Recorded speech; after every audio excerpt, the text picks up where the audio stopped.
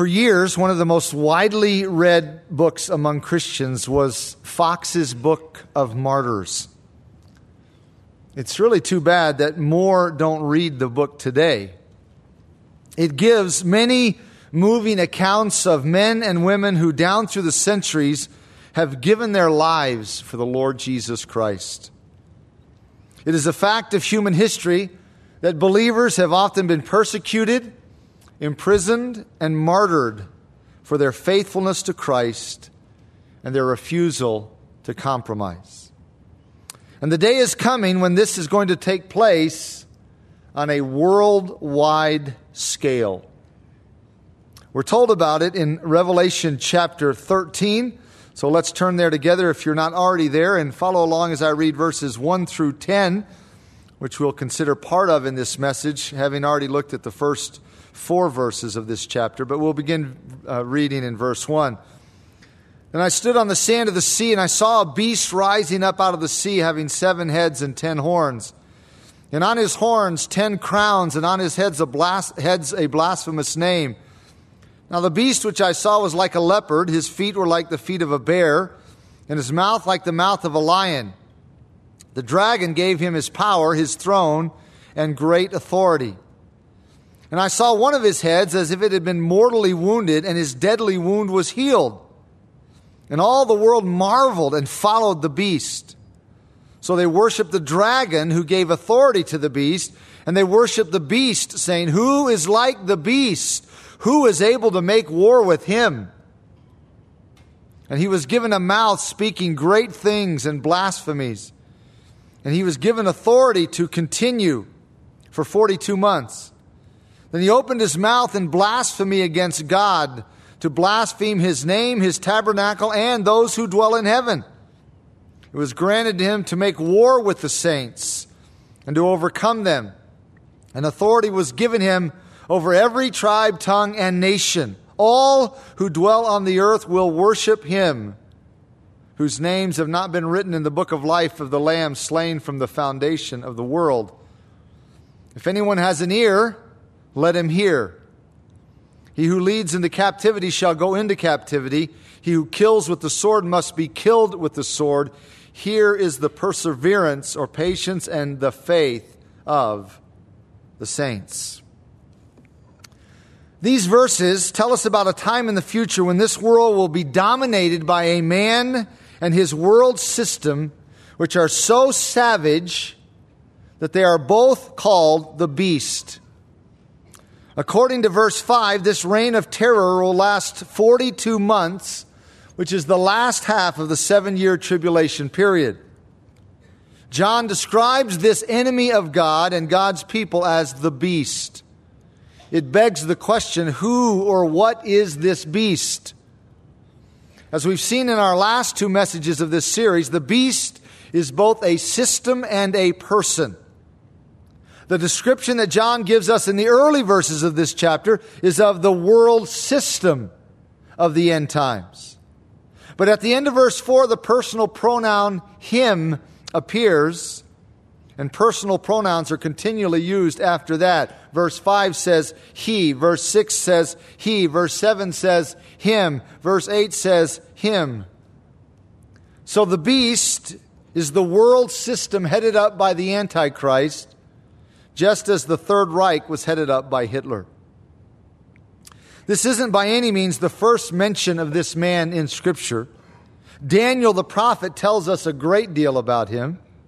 In fact, he is such an important person to understand and be aware of that it seems safe to say that both the Apostle Paul and the Apostle John taught about him regularly. What is my evidence for saying that? Well, for one thing, we know that the Apostle Paul was only allowed to be with the believers in Thessalonica for a very short time before being driven out of town. The book of Acts makes that clear. Very brief visit, and then he was driven out of town. What did he teach the believers about during that short time? One thing he taught them about was the Antichrist. How do we know that? Back up with me to 2 Thessalonians chapter 2. Right before 1st and 2nd Timothy, 1st and 2nd Thessalonians, 2nd Thessalonians chapter 2. We're going to come back to this passage later in the message, but just to use it to make this one point for now. 2 Thessalonians 2, verse 1, Now, brethren, concerning the coming of our Lord Jesus Christ and our gathering together unto him, we ask you not to be soon shaken in mind or troubled, either by spirit or by word or by letter, as if from us, as though the day of Christ had come, or the day of the Lord had come. Let no one deceive you by any means, for that day will not come unless the falling away comes first, and the man of sin is revealed, the son of perdition, who opposes and exalts himself above all that is called God or that is worshipped, so that he sits as God in the temple of God, showing himself that he is God. Now watch this. Do you not remember that when I was still with you, I told you these things? That's a significant statement. Paul only spent a short period of time with the believers in Thessalonica, yet here he makes it clear that he made sure to teach them about this coming man of sin that we know as the Antichrist. That's how important Paul considered this topic. The Apostle John felt just as strongly about this subject. On your way back to Revelation 13, stop at 1 John chapter 2. After 1st and 2nd Peter, we have 1st, 2nd, 3rd John. 1 John chapter 2, verse 18. John says, Little children, it is the last hour, and as you have heard that the Antichrist is coming, even now many Antichrists have come, by which we know that it is the last hour. Again, that's a significant statement. John says, you have heard that the Antichrist is coming. You know this. You know all about this. They had heard it because this was evidently not an uncommon theme in the preaching and teaching of the first century. It is an extremely important subject to understand, and that's one of the reasons why I've had to spend 3 messages on the first 10 verses of Revelation 13. Now let's go back to our text there in the book of Revelation. So the man described in the first 10 verses of Revelation 13 is no stranger to the student of Holy Scripture. He is mentioned in Daniel. He is mentioned by our Lord in his Olivet Discourse in Matthew 24. He is mentioned by Paul in 2 Thessalonians 2. He is mentioned by John in 1 John. And now he is here delineated or described in the book of Revelation. He will be Satan's consummate man in his attempt to thwart God's plan and usurp God's rule over planet Earth. Don't ever forget, beloved, that Satan has always wanted to rival God. If you look at the passages in Ezekiel and Isaiah where the fall of Satan is described, you will see Satan saying 5 times, I will be like the Most High. I will, I will, I will, I will. 5 times. And all of those statements are, in a sense, statements to rival God. God has his man, the Lord Jesus Christ. Satan will have his man, the beast of the last days, who is also known as Antichrist. What will this man do? Our text for this message helps us answer that question. Notice verse 5 of Revelation 13. John tells us that he was given a mouth speaking great things and blasphemies, and he was given authority to continue for 42 months. Notice how this verse begins. And he was given. That phrase is used 4 times in this little section of Revelation, and it communicates a very, very important point to us, namely that God is allowing this to happen. God is still in control when all of these things will unfold. Even though it will look like the Antichrist is in control, after all, he's the world ruler, the world leader. The fact of the matter is that God will still be sovereign. This will all be happening only because of divine permission.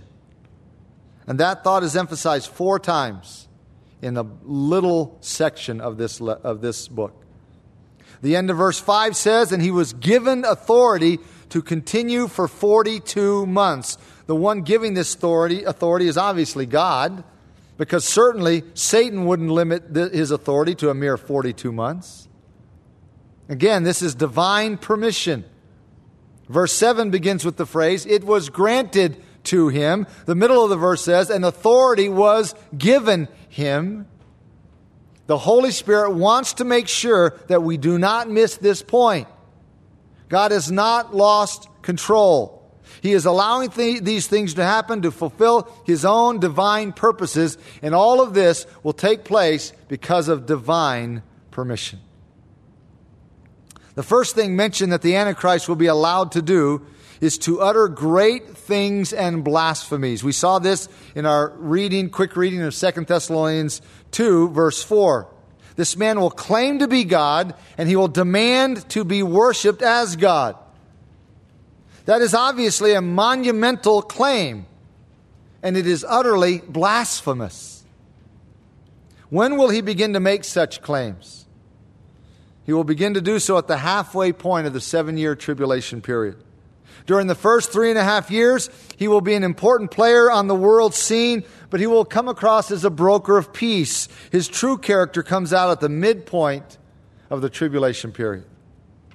That's when I see him finally being able to kill God's 2 special witnesses described in chapter 11, verse 7.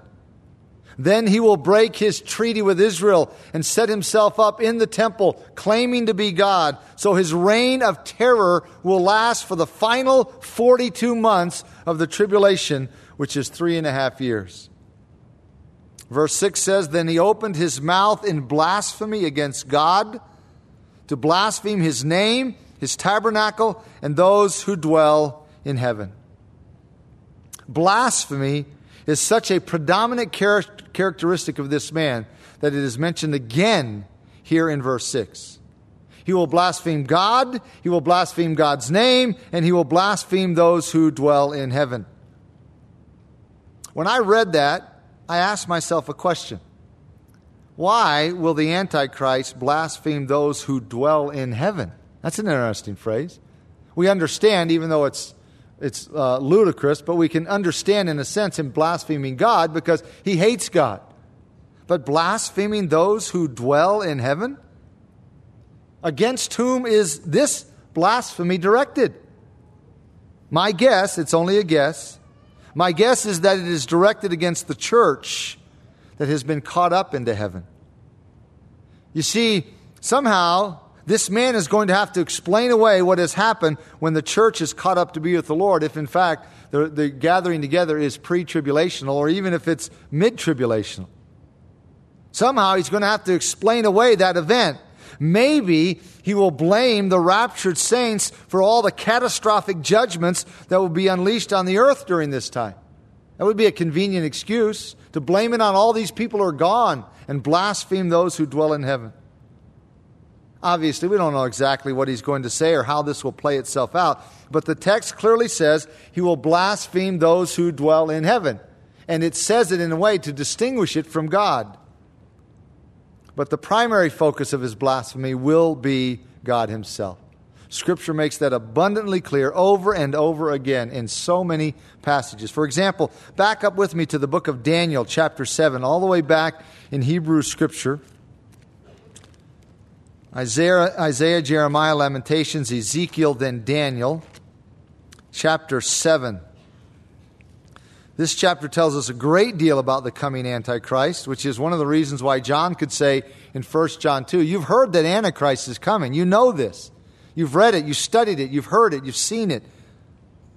Chapter 7, verse 8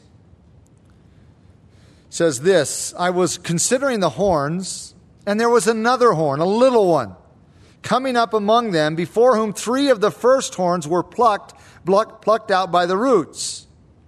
And there, in this horn, were eyes like the eyes of a man, and a mouth speaking, now various English translations here, pompous words, great things, monstrous things. This little horn, if we had time to prove it, it's easy to prove. This little horn is the Antichrist. And one of the primary things Daniel mentions about him is his mouth that speaks pompous words. In verse 11, again, I watched then because of the sound of the pompous words, the great words which the horn was speaking. I watched till the beast was slain and its body destroyed and given to the burning flame. Again, Daniel emphasizes the pompous words, the great, not great in a positive sense, the monstrous words that will flow out of the mouth of this agent of Satan.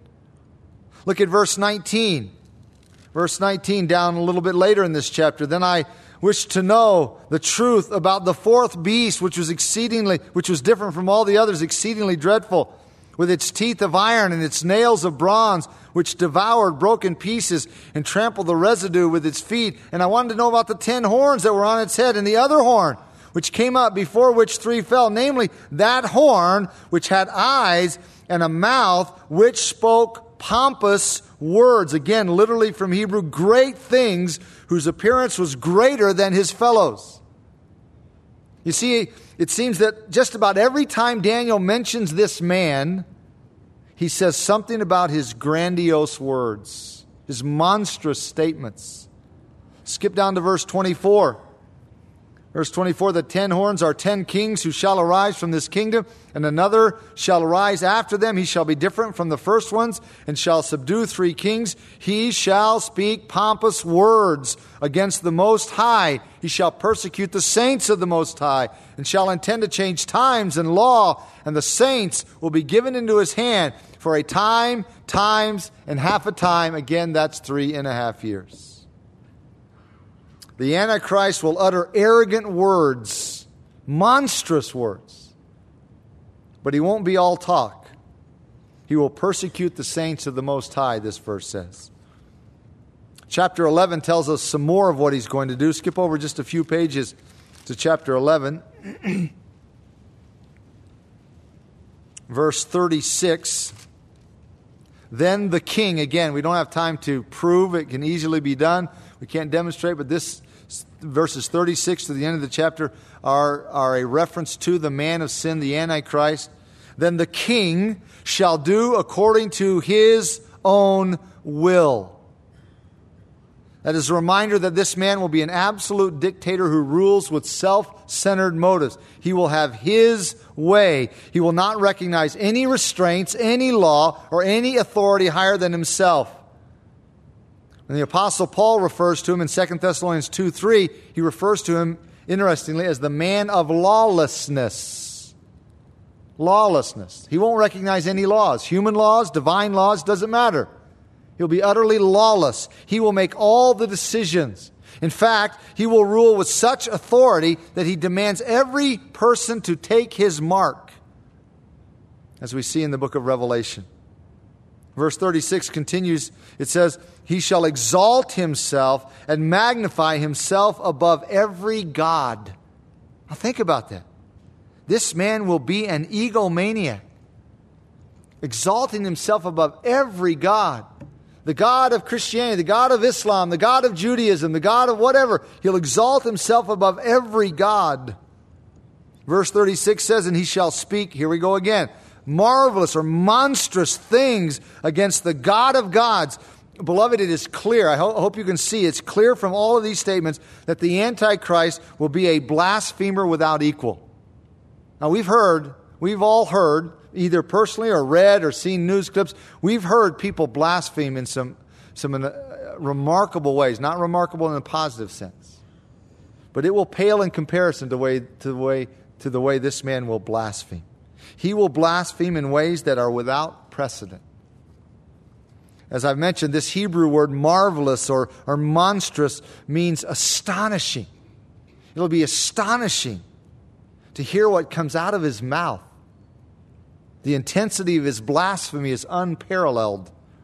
Verse 36 concludes, and he shall prosper till the wrath has been accomplished. For what has been determined shall be done. In other words, he'll only be allowed to prosper until God's chastening process of Israel is done and complete. He thinks he's great, and from a human standpoint he will be, but in one sense he's really only a puppet in the hands of Almighty God to accomplish God's purposes. Verse 37 says, he shall regard neither the God of his fathers, nor the desire of women, nor regard any god, for he shall exalt himself above them all. The phrase, the desire of women, is one that commentators have wrestled through and given a lot of comments. It probably has, we can't say dogmatically, but it probably has reference to the Messiah in this sense. It was the desire of all Jewish women to give birth to the Messiah. So in that sense, he was called the desire of women. So this is saying, if that's what it's referring to, it's saying that he will have no regard for the true Messiah. That's why he is called anti-Christ, anti-Messiah. He'll be an absolute atheist and will place himself as God. He will require Israel to worship him. When they refuse, he will persecute them mercilessly. Our text in Revelation 13 indicates that he will be worshipped by multitudes of people on this planet. Antichrist will be the ultimate man. Although he won't worship God, there will be something that he does worship. In a sense, every human being worships something. What will he worship? Verse 38 tells us, it says, but in their place he shall honor a god of fortresses, and a god which his fathers did not know he shall honor with gold and silver, with precious stones and pleasant things. Thus he shall act against the strongest fortresses, with a foreign god which he shall acknowledge and advance its glory, and he shall cause them to rule over many and divide the land for gain.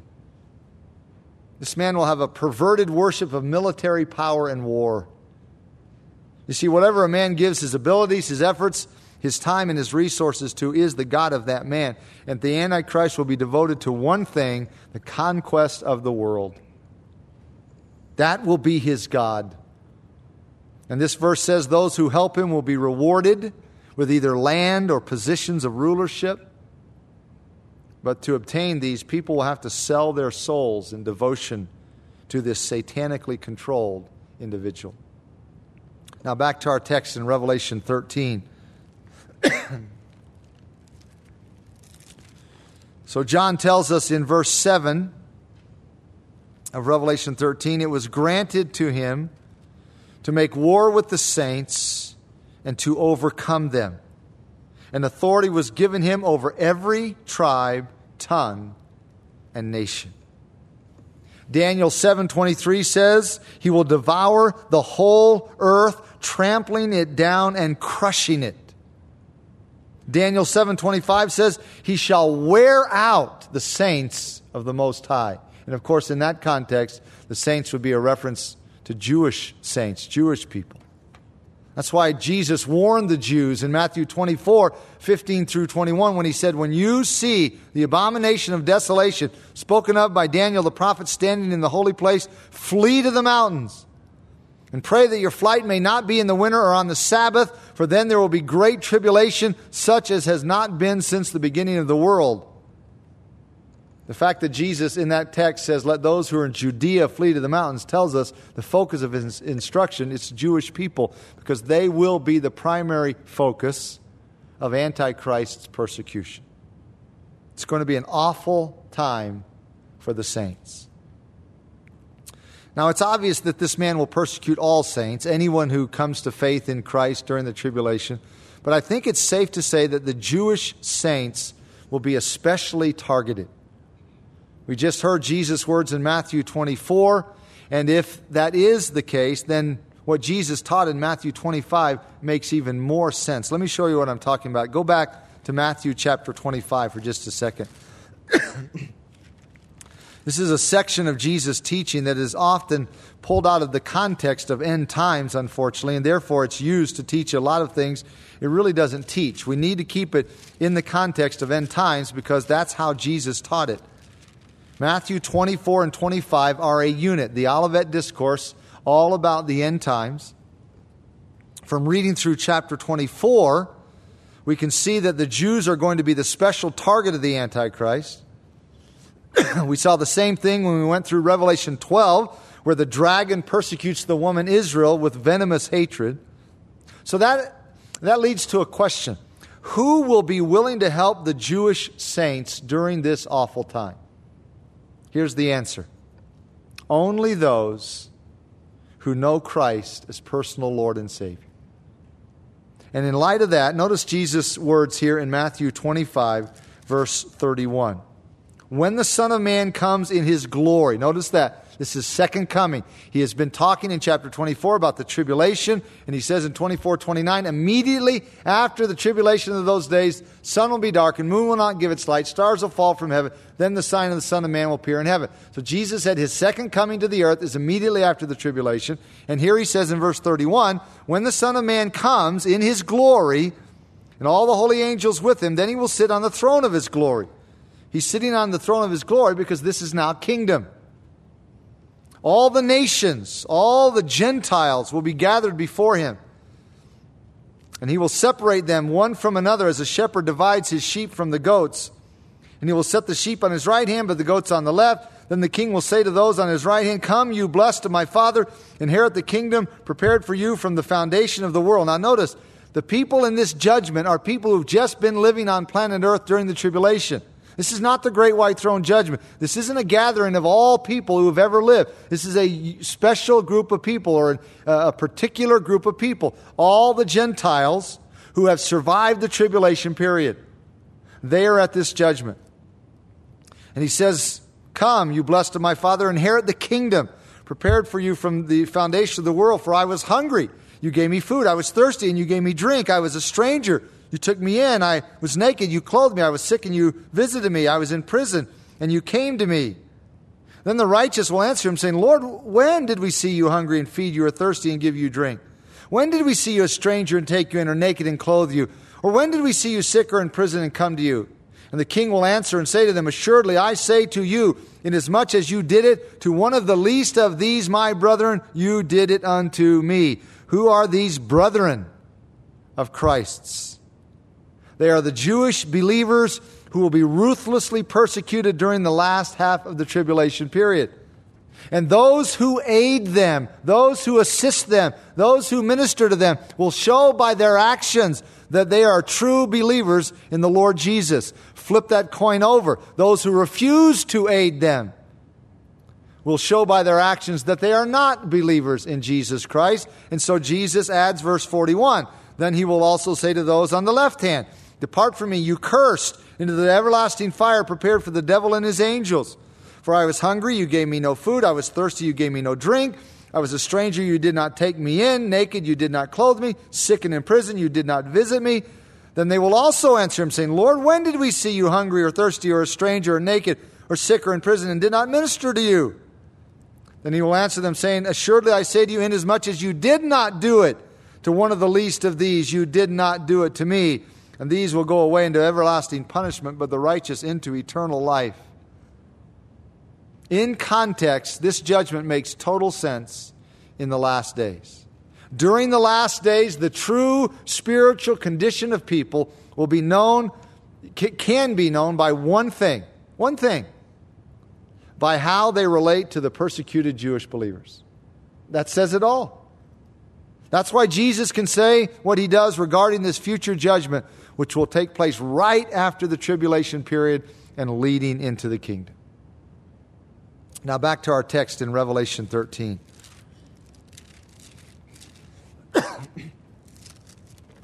Verse 8 tells us,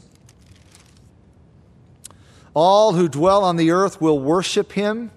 This is the beast, the Antichrist. All who dwell on the earth will worship Him, whose names have not been written in the book of life of the Lamb slain from the foundation of the world. All the earth dwellers will worship the Antichrist.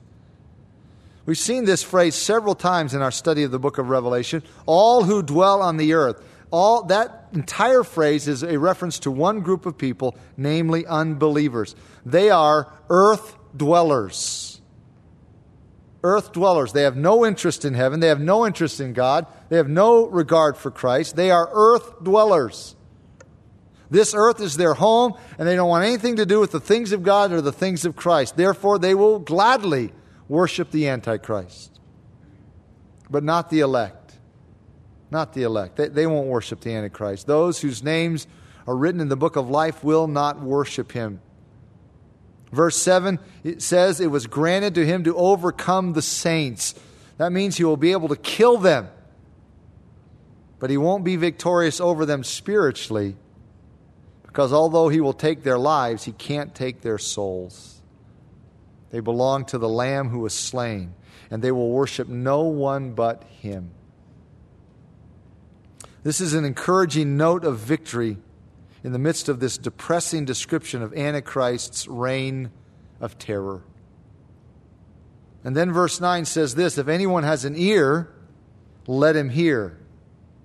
As you know, that is an attention-getting statement to point out the importance of what is about to be said.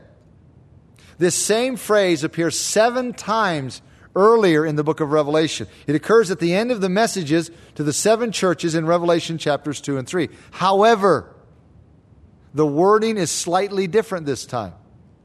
Do you know what's missing? In Revelation 2 and 3, it says, he who has an ear, let him hear what the Spirit says to the churches. But here it doesn't say anything about churches. Why? Could it be that the church is not going to be here during this time? Could this be another indication of a pre-tribulation rapture? I think it is. At least an indication. Not full proof, but an indication. We know there are going to be believers alive during this time because as we saw back in chapter 7 of Revelation, Jews and Gentiles will be saved during the tribulation period. How should they respond to all the persecution that will be taking place on the planet?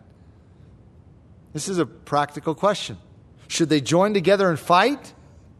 Should they form some kind of army, like a Christian army or a spiritual army? Absolutely not. Verse 10 says this, he who leads into captivity shall go into captivity. He who kills with the sword must be killed with the sword. Here is the perseverance and the faith of the saints. What does this verse mean? There are a couple ways to take these statements. Commentators are divided over it. But either way you take them, let me just say this, either way you take them, they clearly are an encouragement from God to believers of that time to faithfully persevere through whatever comes their way. So how do we take these? Well, one way to take these statements is to see them as a promise from God of divine retribution and revenge. In other words, the Antichrist and his cohorts, who will put believers into prison and will kill them with a sword, will themselves be judged by God and killed. Therefore, believers need to persevere and trust God, commit themselves and trust themselves to God during this awful reign of terror. Another way to take these statements is to see them as an exhortation to not fight back against the Antichrist and his minions. The New American Standard Bible implies this by rendering the first phrase, if anyone is destined for captivity, to captivity he goes. In other words, if God has ordained that you're going to be imprisoned by the forces of the Antichrist, then that's what you must endure. Don't fight it. Don't resist it. In fact, if you do fight it, and you kill one or some of the soldiers of the Antichrist, you yourself will be killed. That's what the last phrase is referring to. He who kills with the sword must be killed with the sword. God doesn't want you to fight and resist. He wants you to patiently endure it, and He will reward you. That's why the last phrase says, here is the perseverance and faith of the saints. So either way you take these statements, the point is the same. It's an encouragement from God to believers of that time to faithfully persevere through whatever is thrown at them. Trust God and know that His judgment will come. It would be an understatement to say that it would not be a pleasant experience to be on earth during this time. It is possible that we will be, depending on the timing of the rapture or the great gathering together unto Jesus in the air. But I do believe that the evidence points to the view that we will not be here.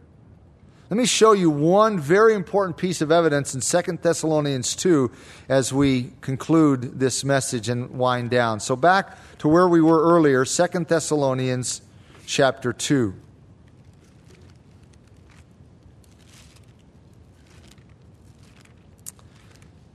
Verse 1, now, brethren, concerning the coming of our Lord Jesus Christ and our gathering together to Him. That's a long phrase describing what we usually designate with one word, one term, the rapture.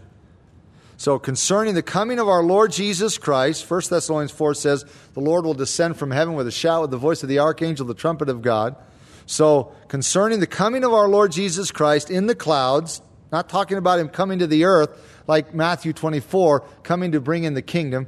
Concerning that and our gathering together unto Him, not Him coming to the earth to us gathering to Him. We ask you not to be soon shaken in mind or troubled, either by spirit or by word or by letter, as if from us, as though the day of Christ or the day of the Lord had come. Now, the day of the Lord, you need background from Hebrew Scripture, and not only Hebrew Scripture, but elsewhere in the New Testament. The day of the Lord is clearly a reference to the day of the Lord's judgment on planet Earth. The day of the Lord, you could say, this phrase was used several times in Hebrew Scripture to a coming judgment of God, but the ultimate fulfillment of that phrase, the day of the Lord, is what we would call the tribulation period. So you could just kind of have that in your mind. Now do you see what is going on here? Because the Thessalonians were experiencing persecutions and afflictions, they began to believe the teaching of some who were saying that they had missed the gathering together of believers in the air and that they were in the day of the Lord's judgment. They were in the tribulation. No wonder they were shaken in mind and troubled. I would be too if I thought I had missed the great gathering together unto Jesus in the air and was in the middle of the day of the Lord's wrath. So once again, Paul sets the record straight. He assures them they are not in the day of the Lord, and then he tells them why. Verse 3, he says, let no one deceive you by any means, for that day will not come unless the falling away comes first, and the man of sin or lawlessness is revealed, the son of perdition. Paul says there are two things that will take place before the day of the Lord's wrath hits planet Earth. One, a great falling away, and two, the man of sin will be revealed. Those are the two things. I personally believe that the first item is a reference to, or at least connected with, the rapture of the church. Let me explain what I mean. The Greek word that is translated falling away here in this verse is the Greek word apostasia. It comes from a Greek word, aphistemi, which literally means to remove. I believe, personally, that's the way Paul is using the word here. The day of the Lord's wrath will not come until two things happen. The removal of the church and the revelation of the man of sin. Now, even if you take this word apostasia, not in that way, but to refer to a worldwide religious falling away, which is probably the majority view, that really still doesn't change things, because how is that going to happen unless all true believers are taken out of this world? And there's nothing to prevent this worldwide falling away. So the first thing that must happen before the day of the Lord's wrath hits this earth is the great apostasy, or the great removal, whichever way you want to take this term. The second thing that must happen before the day of the Lord's wrath hits this earth is the man of sin must be revealed. Who is the man of sin? It's obviously a reference to the Antichrist. So here in verse 3, Paul says, the day of the Lord's wrath will not begin until the man of sin is revealed. How will he be revealed? When he signs the 7-year treaty or agreement or covenant with Israel, spoken of very clearly in Daniel 9, it'll be obvious he's the one. Anyone who knows Daniel 9 will know he's the one. And that's what Paul is saying. So he assures the Thessalonians that they have not entered the day of the Lord's wrath because, number one, the great apostasy or great gathering has not taken place, and two, the Antichrist has not been revealed. It is after these two things that the day of the Lord's wrath begins. Those who will be here will see the Antichrist break his treaty with Israel and demand worship. Paul says in verse 4, The man who opposes and exalts himself above all that is called God or that is worshipped, so that he sits as God in the temple of God, showing himself that he is God. Do you not remember that when I was still with you, I told you these things? And now you know what is restraining, that he may be revealed in his own time. For the mystery of lawlessness is already at work. Only he who now restrains will do so until he is taken out of the way. And then the lawless one will be revealed, whom the Lord will consume with the breath of his mouth and destroy with the brightness of his coming. The Antichrist will be the most powerful man ever to live. No question.